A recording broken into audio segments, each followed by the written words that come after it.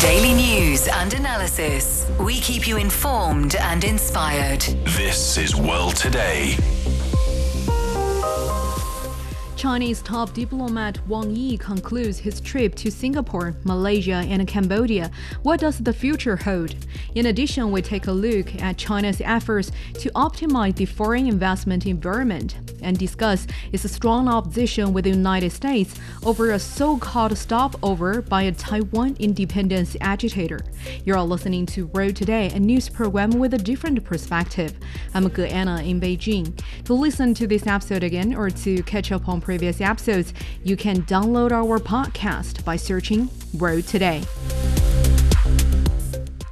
Chinese Foreign Minister Wang Yi has reaffirmed China's commitment to supporting Cambodia's unique development path. Wang made the remarks when meeting with Cambodian Prime Minister Hun Sen in the capital of Cambodia.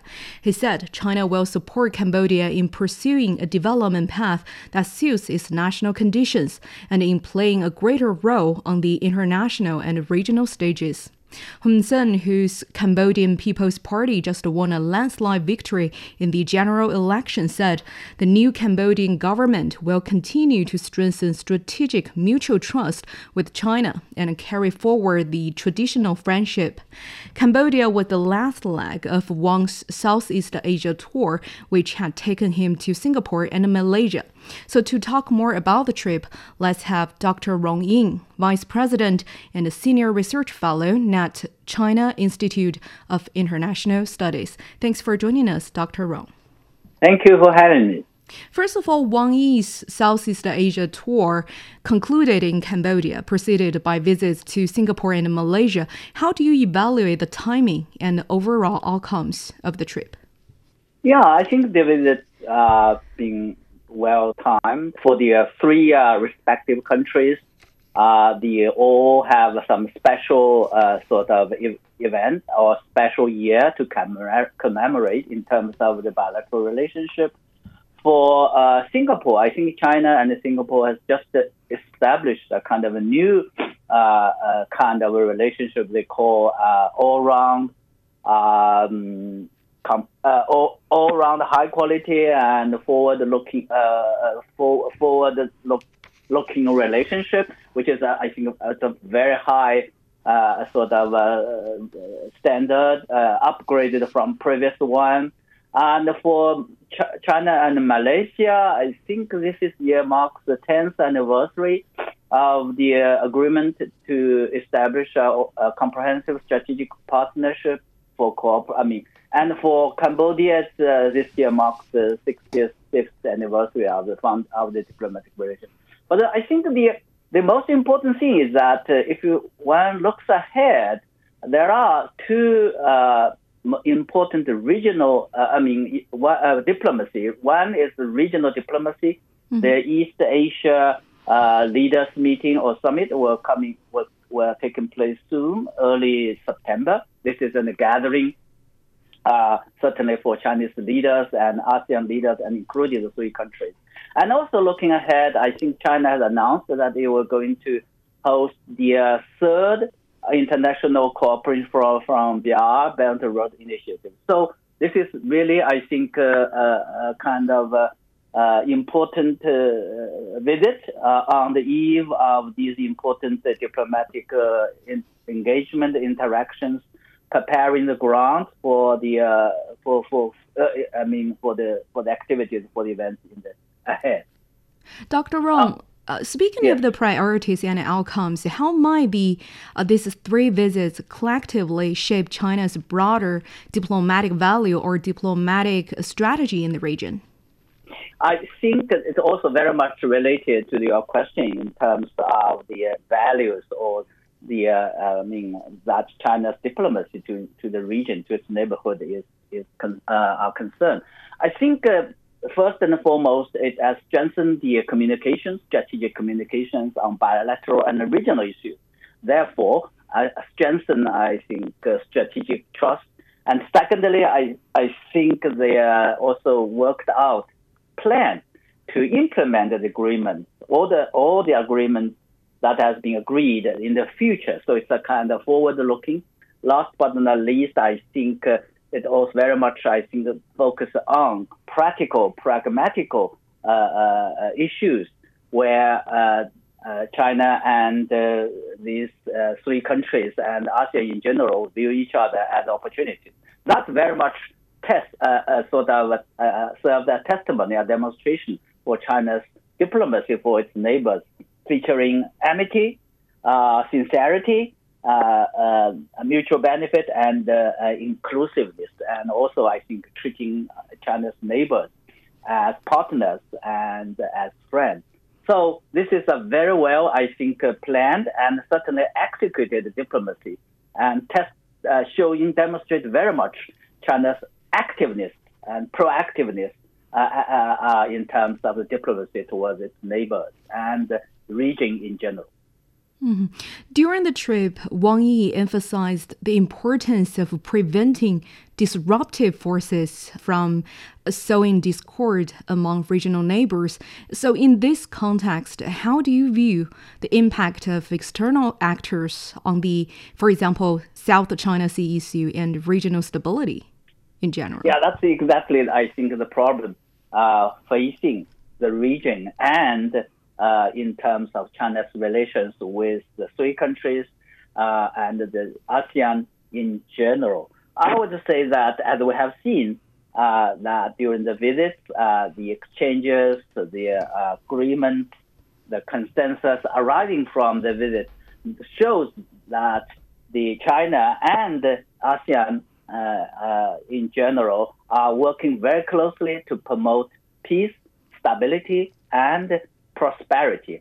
In the meantime, I think the China and the ASEAN are all well aware there are some forces, disruption forces, I say, do not want to see this. I think the situation, particularly in terms of China's relationship with the region, and the South China, they simply play up the South China Sea issue, and they play up, I think, the differences or disputes of China with some ASEAN countries. In this case, I think we're talking about South China Sea. We're talking about, in particular, I think, the ongoing disputes or incidents related to the Renai Reef, Renai Jiao. And I think China made it very clear, Foreign Minister Wang Yi made it clear, we have to be vigilant. We have to be well aware the danger, the risk that the external forces, the United States in particular, wanted to play up these issues just simply to pursue their geostrategic agenda at the expenses of the peace and stability and prosperity region. This is something I think we can should work together to prevent, and I think to oppose. Dr. Ong, about Wang Yi's trip to Singapore, the transformation of China-Singapore relations into an all-round, high-quality, future-oriented partnership is notable. What specific factors have contributed to the deepening of their relationship, and how might it influence the broader regional dynamics? Yeah, I think China and Singapore relations has been going on very well, despite the fact that this relationship does not have a long history. I think we're talking about the formal relationship, diplomatic relations established in early 1990s. Having said that, the relationship so far has been developing so well and on a very solid base, broad in scope. And this is largely because I think, first and foremost, it was nurtured or it was developed by the the older generations of the leaders. And that serves as a very solid foundation, political foundation for the bilateral relations. But I think the more important thing is that the relationship has been developing, has been evolving, keeping pace with the time or progressing with the progress of time, by constantly upgrading, renewing the relationship. That's why I think early this year, when the Prime Minister Lee Hsien Loong visited China and the two sides agreed to upgrade the relationship to an all-round, high-quality, future-oriented partnership. This is, of course, very important in terms of providing direction and for the future. But the equally important thing is, of course, I think the pragmatic sort of cooperation arising from that, as we have seen, there are many big projects at this moment. In the past, but now at this moment, I think the two sides are very much focusing on the so-called demonstration initiative on strategic connectivity. But the last but not least, I think the two sides also always have a very close and profound strategic communication in terms of regional and even global issues. That also very much helps to strengthen and build up the strategic trust, which again helps the relationship develop in a steady, healthy way. Mm-hmm. Dr. Rong, briefly, how do you look at Wang's trip to Malaysia? They focused on expanding Chinese investments and bilateral cooperation. How significant is Malaysia's role within China's Belt and Road Initiative? Yeah, Malaysia is also, again, relationship, China and Malaysia relationship also is being very good. It not only has a long history, we're talking about 1,000 years of history, historical background, but more importantly, I think on the question of pursuing their sort of a road of development in light of their own respective national conditions. In this regard, I think China also shares a lot of common ground on that. But the most important thing in recent years, I've been talking about the 10th anniversary of a comprehensive strategic partnership, of the effort, of a vision of building a community of a shared future. This here, the Belt and Road Initiative comes into play. China and Malaysia has been working very closely on two flagship projects. The one is called East Coast Rail Link project. That's literally, I think, the connectivity issues that would help to build Malaysia, to fulfill Malaysia's infrastructure, connectivity in particular. And the other project is called the Industrial Parking project. We called Two Country Twin Industrial Park. That the project has been aimed to help, I think, Malaysia to achieve its industrialization and modernization. There are other areas equally important, of course, emerging economies, digital economy, green transit, energy, and so on and so forth. These, put together, help China and Malaysia relationship, to develop in a sense that has been very solid, very substantial. And they just take the one example. If we talk about the trade volume bilateral stood at $200 billion US. That is almost, I think, 1/5 of the overall trade of China with ASEAN. So very significant, very close, and of course, I think plays a very important role of demonstration, China and ASEAN for common development. Thanks, Dr. Rong, for your insights on Wang Yi's recent Southeast Asia trip and the implications for regional dynamics. That's Dr. Rong Ying, Vice President and a Senior Research Fellow at the China Institute of International Studies. You're listening to Road Today. Stay with us. China's State Council has issued new guidelines aimed at enhancing the foreign investment environment. The document puts forward 24 guidelines in 6 areas. They include measures to strengthen the enforcement of intellectual property rights, increase financial and tax incentives, and make better use of foreign capital. The guidelines also encourage different regions to roll out supporting measures tailored to local conditions. So to delve into these new guidelines, joining us on the line is Dr. Zhou Mi, Senior Research Fellow with the Chinese Academy of International Trade and Economic Cooperation. Thanks for joining us, Dr. Zhou. Okay, it's my pleasure. China's recent guidelines aim to optimize the foreign investment environment. How do these guidelines align with the country's broader economic and development goals? We know that China is entering a new era. We should not only try to address the problem of getting bigger and bigger, but trying to become stronger and better quality. So in this regard, I think that many of the FDIs are coping with their partners also from China and from different kind of countries trying to improve their abilities to adapt to the new goal.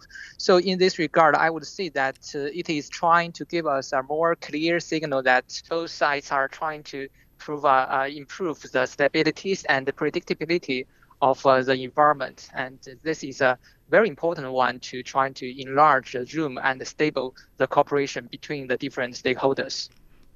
The State Council's guidelines proposed 24 specific measures across 6 different areas. Can you provide insights into the measures that are, in your opinion, innovative or groundbreaking in terms of their potential impact on foreign investment attraction and utilization?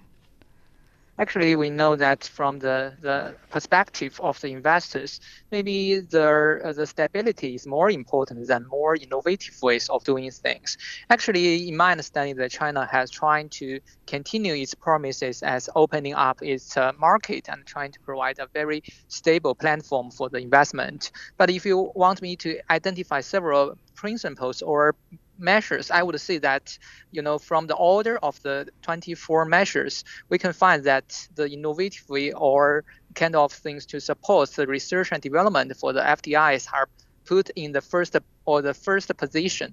So actually that we know China is facing a lot of problems together with many other countries. So we try to improve the abilities for the foreign investors in addressing these problems. So it's a really important one. And we're still trying to improve the abilities of the FDIs who can be involved in the decision-making process, like for some standards designing or some process that we can have a better monitoring about the development of the sectors. So we are trying to provide them more space and abilities or flexibilities for the FDIs. Dr. Zhou Mi, one of the aspects highlighted is to guarantee the national treatment of foreign invested enterprises. So how do you see this commitment influencing foreign companies' confidence in investing in China and fostering a level playing field? I think that maybe all these investors are facing the challenges, especially when the trade become more diversified. We know that the diversified trade, from the destination to the methods of doing that, should depend on the abilities of the stakeholders. So for the FDIs, when they are able to compete with other enterprises in equal ways and trying to get a better treatment by the financial institutions, or they can support it more from the human resources, it will be better for them to address the problem. Actually, for those FDIs, when they are coming from different countries, they are really seeing the problems with different angles. So maybe some of them are having different ideas in addressing this problem, and that could be successful or at least effective in dealing many of these challenges. The guidelines encourage local regions to adopt supporting measures according to their unique conditions. Can you provide examples of how different regions might tailor these measures and what impact such localized approaches could have on overall foreign investment outcomes? Actually, we know that in recent years, we have many platforms, including the free trade zones.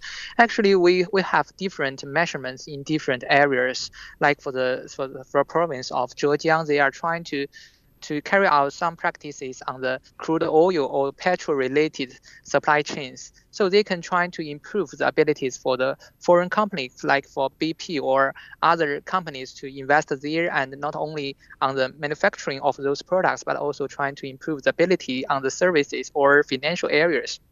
Like for some other provinces, like in Guangxi, they are able to have a better coordination or cooperation with the ASEAN countries. So they are able to have a cross-border cooperation and also the border trade. So in this regard, I think that the FDIs are welcomed by different regions because of their own identities and sectors. And it's very helpful for them to discover whether we can try to use the guidelines of the state culture and improve or input some of the ideas and elements of the local society and communities. We know fiscal and tax support is identified as a key area to promote foreign investment. So Could you delve into the specific ways in which the government plans to provide incentives and support to foreign investors through the tax policies?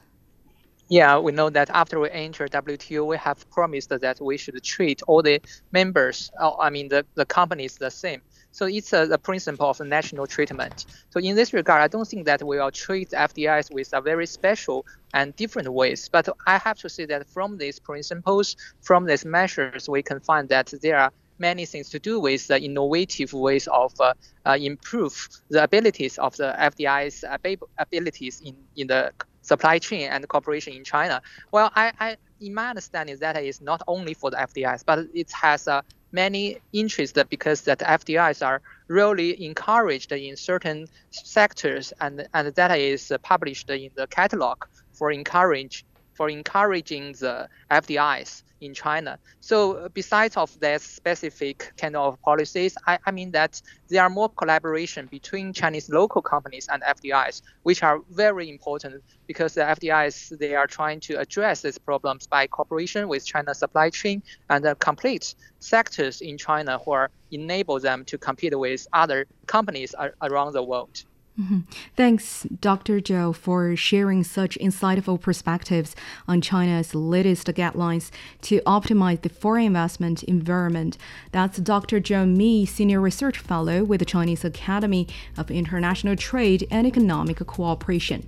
More to come. China expresses strong opposition with the U.S. over a so-called stopover by a Taiwan independence agitator. This is World Today. We'll be back.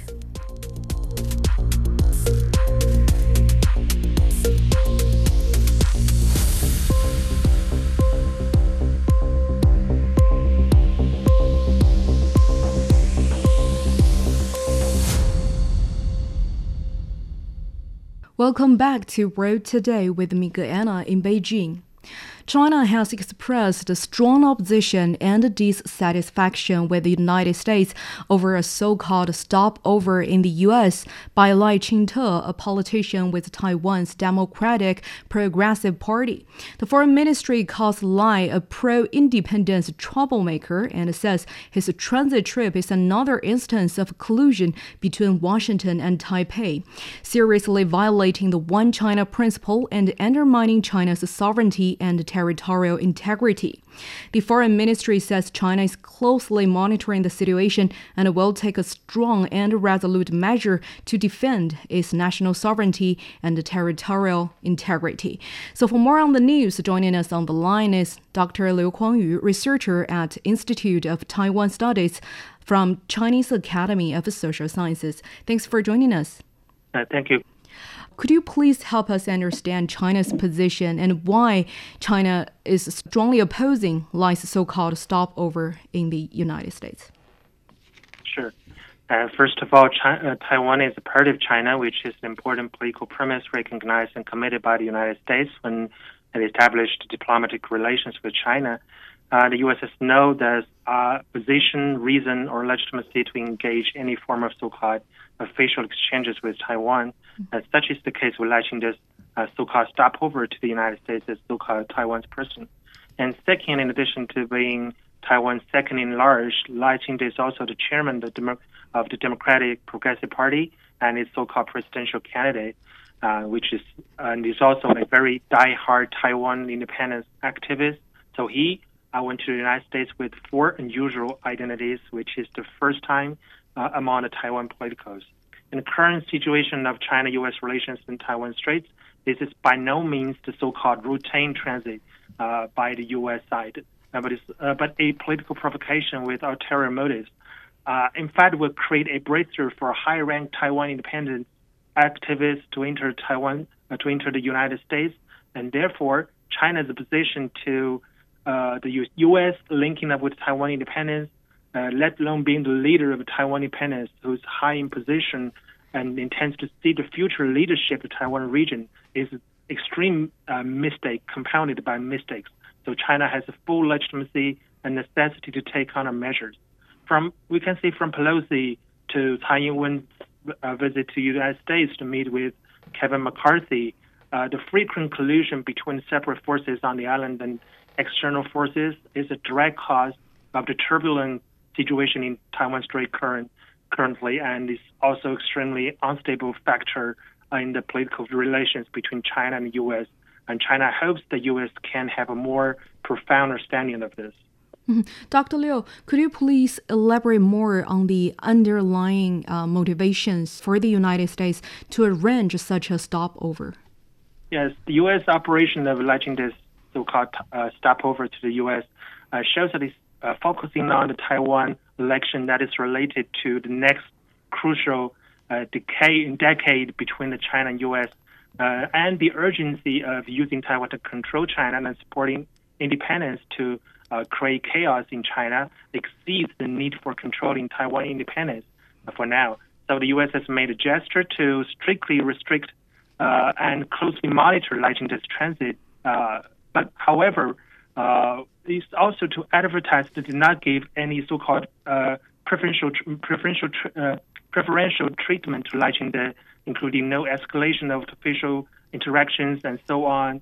In this way, it is trying to show that it will not draw any. It does not want to draw any criticism of interference in the election, but it also it might also want to reverse the rake and dig a pit for the Chinese mainland's countermeasures by criticizing the mainland, so-called exploiting the problem and escalating the situation.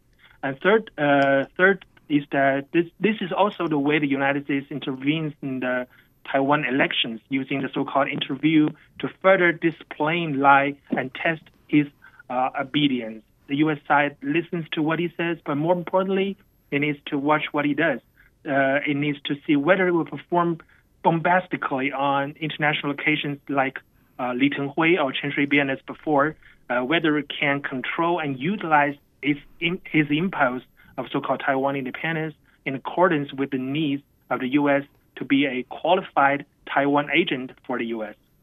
Dr. Liu, you mentioned some examples of collusion between Washington and some Taipei's separatists, mainly from DPP. How would you characterize the evolving role of the United States in the Taiwan Strait affairs over the past few years? Yes, in the past few years, especially since the last two U.S. administrations, the U.S. has continued to deepen its pivot to Asia strategy to shift eastward and more comprehensively and deeply intervene in the Taiwan Strait affairs, becoming the largest foreign interference forces to challenge the peace and stability in the Taiwan Strait. We have a few salient changes we can see. The first is from balance in the Taiwan Strait to using Taiwan to contain China. The U.S. no longer insists on a more balanced position between the two sides, but accelerated its inclusion of Taiwan into a more so-called strategic chain of containing China and assigned Taiwan with a special position and task. And second, from so-called strategic ambiguity to more clarity. The United States have been long debating about this. The U.S. government tends to believe that the strategic ambiguity is more conducive to maintaining the best interests of the United States in Taiwan. But in recent years, both the bills proposed by Congress and world nations, the White House and State Department has shown a trend of gradual clarity on the U.S. policy towards Taiwan, which is a very dangerous signal. And third, from uniting its alliances to protect Taiwan and to strengthening its alliances with Taiwan. And that's the third part of it. Mm-hmm. The Chinese Consulate General in New York also voiced a strong opposition, saying that the U.S. is using underhanded measures to hollow out the One China principle, using salami slicing tactics to constantly challenging China's red line and make breakthroughs. How do you look at the concept of salami slicing tactics that the consulate mentioned? How does this relate to the U.S. approach towards the Taiwan question?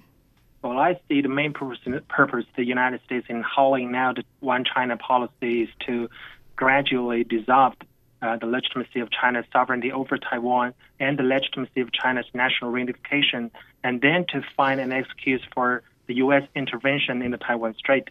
But the U.S. does not have the legal basis or enough strength or resolve to directly subvert the One China policy and tear up the political agreement with China at once, so they can only take a gradual approach to the issue. And that is to say, on the surface, it constantly guarantees China by reiterating the one China policy remains unchanged, so on. At the same time, it adjusts the specific contents of this policy through specific policy practices or legislative amendments, and finally completes a so-called alienation of this policy step by step. We can see that on one hand, the U.S. government has added the so-called 6 guarantees to the one China policy, wrongly linked this policy to the so-called the peaceful settlement of Taiwan question, and added many prefixes and suffixes that do not exist. And the U.S. Congress also repeatedly passed bills trying to deny that Resolution 2758, the UN General Assembly, has solved the Taiwan question, and so on. And even to require the U.S. to establish diplomatic relations with Taiwan, and that is how they slice the salami. Some critics argue that the U.S.-Taiwan strategy might be playing with fire, potentially risking a military conflict. How do you assess the potential for a military conflict due to escalating tensions? Because many believe the United States is actively seeking a point of escalation into a military conflict with China, either in the South China Sea or the Taiwan Straits. Do you agree with such a view? Yes, according to current game between China and U.S. and the situation in Taiwan Strait and the international security situation and after or since the conflict in Ukraine, and the U.S. has actually adopted the idea of a so-called integrated deterrence and actual combat readiness towards China in the Taiwan Strait. And that is attracting allies, arming Taiwan, and making every effort to increase deterrence against China and obstruct the reunification of China. But it is also true that if deterrence fails, the United States must bring a sense of war to ensure that U.S. and its allies, as well as Taiwan, have the capability to prevail. And this is also an important aspect of the battlefield setting by the United States in the Taiwan Strait in the past months. So at the same time, there are indeed radical forces in the U.S. that hope to lure a war across the Taiwan Strait and defeat China in advance before China is so-called ready. So this is a very, very dangerous idea.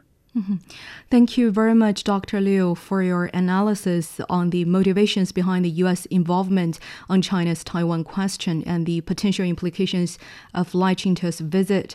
That's Dr. Liu Kuangyu, researcher at Institute of Taiwan Studies from Chinese Academy of Social Sciences. The recent wildfire catastrophe that engulfed Hawaii's islands has prompted a critical re-evaluation of disaster preparedness and response measures. The blaze became the deadliest wildfire in the United States in over 100 years. Around 100 people have died and transformed the historic town of Lahaina into ashes. Lahaina residents recall the horrifying experiences of their families' escape from the fire on the island of Maui. There was a fire.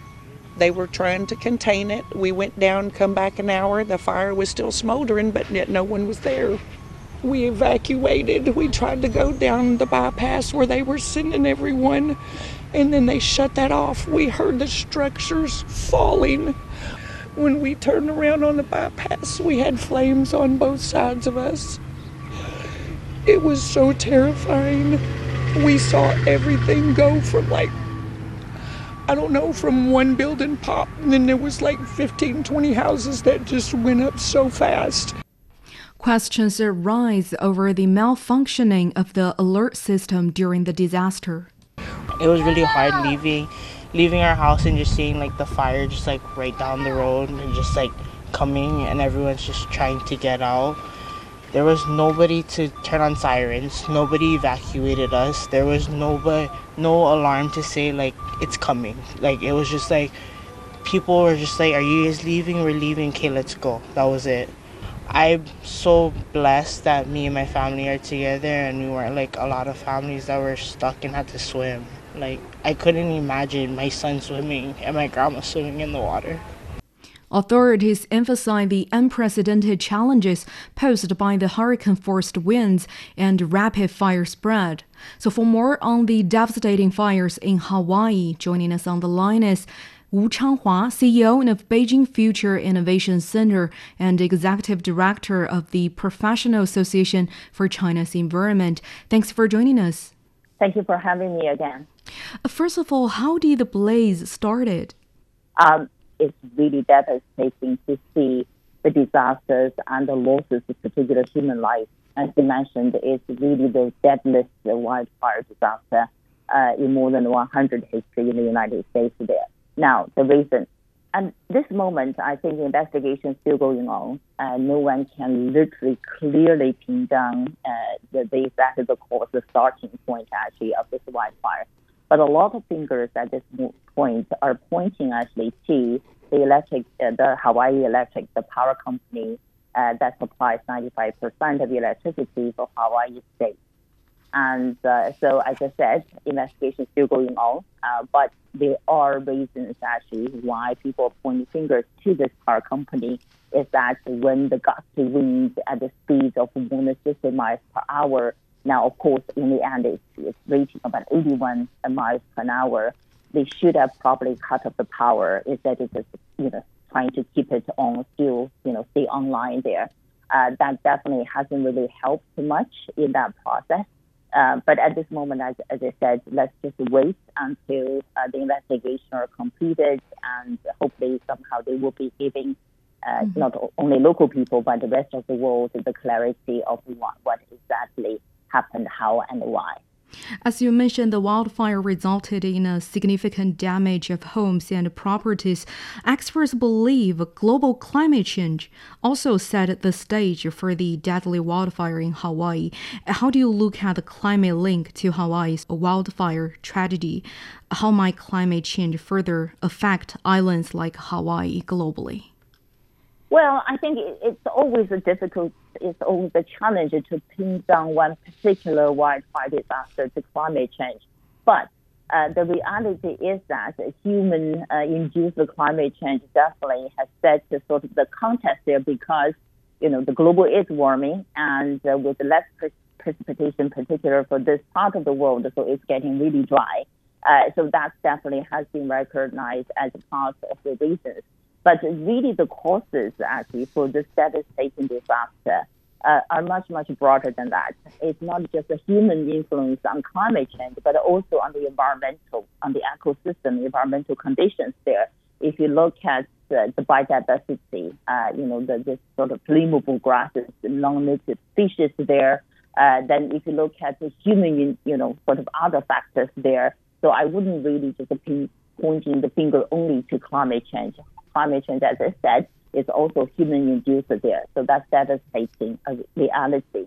To a large extent, I think this is another sort of, tragedy, to warn every one of us, actually, human-induced changes to climate and the environment definitely has been producing devastating disasters. We've already seen the flooding in China, the heat waves in the U.S., the fires actually in Europe, and now the wildfire disaster in Hawaii. We know how devastating when the converging of all the disaster factors coming together. So we need to learn from that lessons and take actions immediately as quickly as possible. Now, in the larger context there, climate change definitely has been impacting island regions or low-lying coastal areas. And with the warming continues to intensify, we know for sure, actually, beside the wildfires, sea levels been rising. There will be more extreme storms like hurricanes, typhoons, whatever you name it. So island countries, regions, low-lying coastal regions actually are definitely facing unprecedented challenges and the risks. We need to figure out how to enhance those regions' resilience and capability so that they wouldn't really suffer as much, losses or so devastating losses as what we are witnessing now in Hawaii. Reports show anger has been growing over the official response to the fires.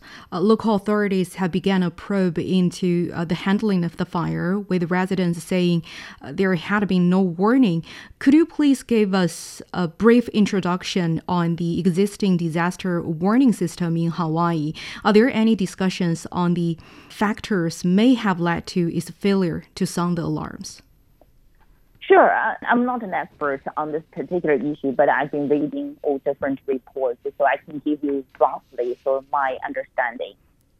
So Hawaii, if you look at in the last 20 plus years, Hawaii has had about 80 wildfire disasters. So on average, about 4 wildfires every year. So Hawaii is not sort of new to wildfire disasters there. If you look at the alarming system there, which is a very important part of the emergency response, there were about 80, sort of stations, sort of all around Hawaii, ready for alarming and for any potential like tsunami, wildfires, earthquake, volcano eruption, whatever, all kinds of disasters there. Now, in this particular case, last Tuesday, about a week ago, when the fire broke out there, and as people were saying, no one said, no one heard about the siren system there, right? They didn't really hear the sounding alarm of the sirens there. But facts shows that officials, government agencies actually sent about 12 to 15 alarms messages through the mobile phone system there, right? But somehow now we do need to go back and revisit about why not people responded quickly enough actually to leave or to respond, to take actions to reduce the cost of the losses as we are experiencing now. We need to find answers there. But overall, the alarming systems definitely have been there. Now, there is a deeper issue there. If you look at a lot of reports and planning there, even back in 2014, there were already reports actually developed by different consultancy, different organizations for local governments, basically saying this particular region, the island of Maui, actually is really faces the highest, probably likely high risk of wildfires there, and also providing their recommendations saying they need to take more aggressive actions and funding different infrastructures or systems there for emergency response. Now, the questions are asked now, investigation going on now, say, why not, right? With recommendations or planning suggestions there, why not in reality, government agencies have not been taking the right level of actions as they take, investing in emergency response at the level that should have been probably better equipped local governments or local residents to respond to such a kind of disaster there. So I just said, let's wait and see until the evacuation efforts, recovery efforts, as well as the investigations are completed, so that we'll be able to learn through their lessons there, so that other parts of the world will be able to figure out how to take, learn the lesson and take more aggressive action. Indeed. Thanks, Changhua, for shedding light on the topic. Our heartfelt sympathy goes out to those affected by the recent disaster. That's Wu Changhua, CEO of Beijing Future Innovation Center. You're all listening to Road Today. Stay tuned.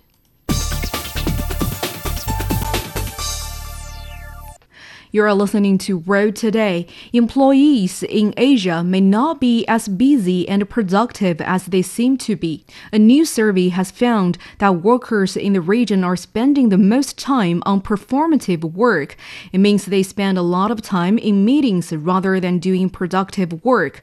The survey conducted by US-based software company Salesforce and research firm Qualtrics pulled data from over 18,000 desk workers and executives in 9 countries in the region. Employees from India, Japan, and Singapore reported spending more of their time on performative work than the global average. So to understand the survey, our reporter Xu Yawen spoke with Einar Tangen, Senior Fellow at the Taihe Institute. The concept of performative work here refers to employees appearing busy instead of engaging in real productive work. And the survey identified India, Japan, Singapore, France, and the United Kingdom as the top 5 countries where people spend more of their time on performative work. So how do you make up the list? What deeper issues does it unveil? Well, what would surprise me was Singapore, because everyone tends to think of Singapore as very, hyper competitive and things. But clearly they have an issue with how to communicate within their companies. Those are large numbers. And when you have employees who feel that way, you're not being productive, which means you're not going to be competitive. And in the end, that can affect the future of your company. So the rest, Japan still has a little kind of hangover from the salaryman era, where basically you would go into a company and work there for the rest of your life. That is disappearing. But there's still a tremendous amount of pressure to look very, very busy. A lot of men still go out after work and drink with their boss. There's got to be a lot of interaction with the team and also the boss. But obviously, while you're drinking, you're probably not doing too much work. The report has also found that employees' focus on appearing busy is likely influenced by the way leaders are measuring productivity. For example, it found that leaders are most likely to judge productivity based on visible activities such as the number of hours spent online or the number of emails sent, instead of focusing on achieving real outcomes. So do you think the survey may help company executives reevaluate what really drives productivity and how best to measure success? Unfortunately not. And the reason I say that is, maybe some of them will look at this and to say, well, we need to do something. But the problem isn't with the workers. The problem is with their bosses. And generally, it's a company culture. The bosses were probably raised in the same environment, basically where they would do exactly what they expected their employees to do, which is spend a lot of time, be visible, talk to them, in some cases praise them and, say, yes, boss, everything you say is great. So it's as a company culture thing, it's much more difficult to change. And it really has to start at the top. And by that, I mean the CEO and their team. They have to lead by example. They have to be very clear what they expect, establish KPIs, and then, help people figure out how they can meet those KPIs. So there's this careful balance. Management is really about communicating well. And anybody who has, that number or that percentage of people under them who are just basically fooling around or looking busy, they're poor managers. And, the question is, if you can't train them, you have to get rid of them and promote people who can, work within this kind of new environment where people are, they feel, much more like they have to be engaged. It's not for life. The number of people who are changing jobs is astounding. They were looking at Hong Kong, and they said that 1 in every 5 people in the next 2 years plans to leave their current workplace. That's a lot of juggling around. It means a lot of added pressure on the HR department. It's disruptive because when you have an employee go, the next one is not going to be up to speed. You lose all of their experience, and then you have to add training on top of it. So it can be quite expensive. So there have to be new and better strategies. And also, there's all this talk, ChatGPT and what technology is doing. And a lot of that has to be demystified for people. In the area of digital first work and artificial intelligence, the most productive employees tend to work in organizations with higher tech adoption and a generous amount of flexibility in when and where they work. This is also part of the result found by the survey. In addition to that, the report has found that productive workers feel happy and engaged, understand how their roles fit into the company's overall mission, and benefit from transparent communication. So you just said maybe it's hard for company CEOs and executives to change the current stance, to change the company's culture at the moment. So do you think it will help them? Like, how do you interpret the results of the survey? Well, okay, so I'm going to disagree with a lot of things that they came up with in the survey because they weren't too good about identifying. They said no one knows how to measure productivity, and actually there's a kind of a war going on between employees and their managers about what constitutes productivity. There are different perspectives depending on which side you're on. So let's make it a little bit more simple. What does ChatGPT do? It's very good at looking at large masses of information, gathering them, and put them, basically in a file. Sometimes you can have it write a little report. But what does that mean? Everybody can use the same ChatGPT. So in business, it's about competitive advantage. So if you're just using the same information as your competitors, there's nothing unique there. So the future employees have to know the right questions, because if you don't ask the right questions to ChatGPT, it cannot gather the information for you. It can't summarize it. Second, you have to be able to go and check the information. We've seen horror stories, lawyers who had their briefs written by ChatGPT just to find out that the legal quotes that they had were just made up. And then lastly, there's going to be increased pressure on employees to truly understand the subject that they're involved in, that their work, what their company wants to do, what their competitors are doing. Why? Because once you get this information, you have to tailor it into some competitive advantage that will give your company a boost, something that will make it better. And in order to do that, you have to really understand the industry, your company, the competitive landscape.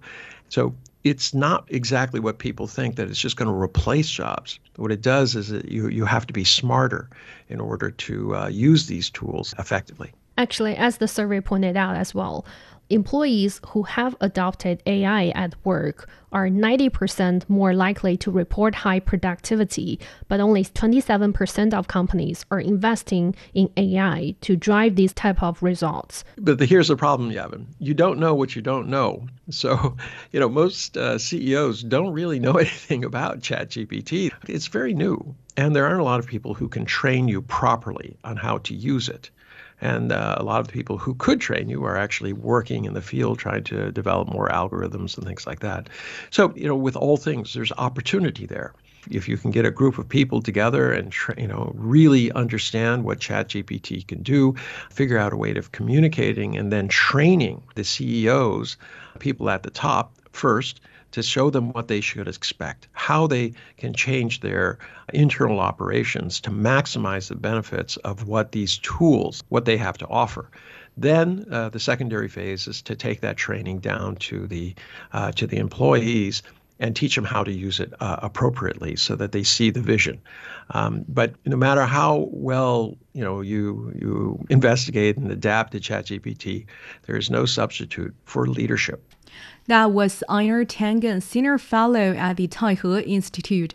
That's all the time for this edition of World Today. A quick recap of today's headlines. Chinese Foreign Minister Wang Yi has wrapped up his trip to Singapore, Malaysia, and Cambodia. China's State Council stresses optimizing foreign investment environment. To listen to this episode again or to catch up on previous episodes, you can download our podcast by searching World Today. For more, you can also follow us on Twitter. It's CDTN Radio. I'm Guyana. Thank you so much for listening. Bye for now.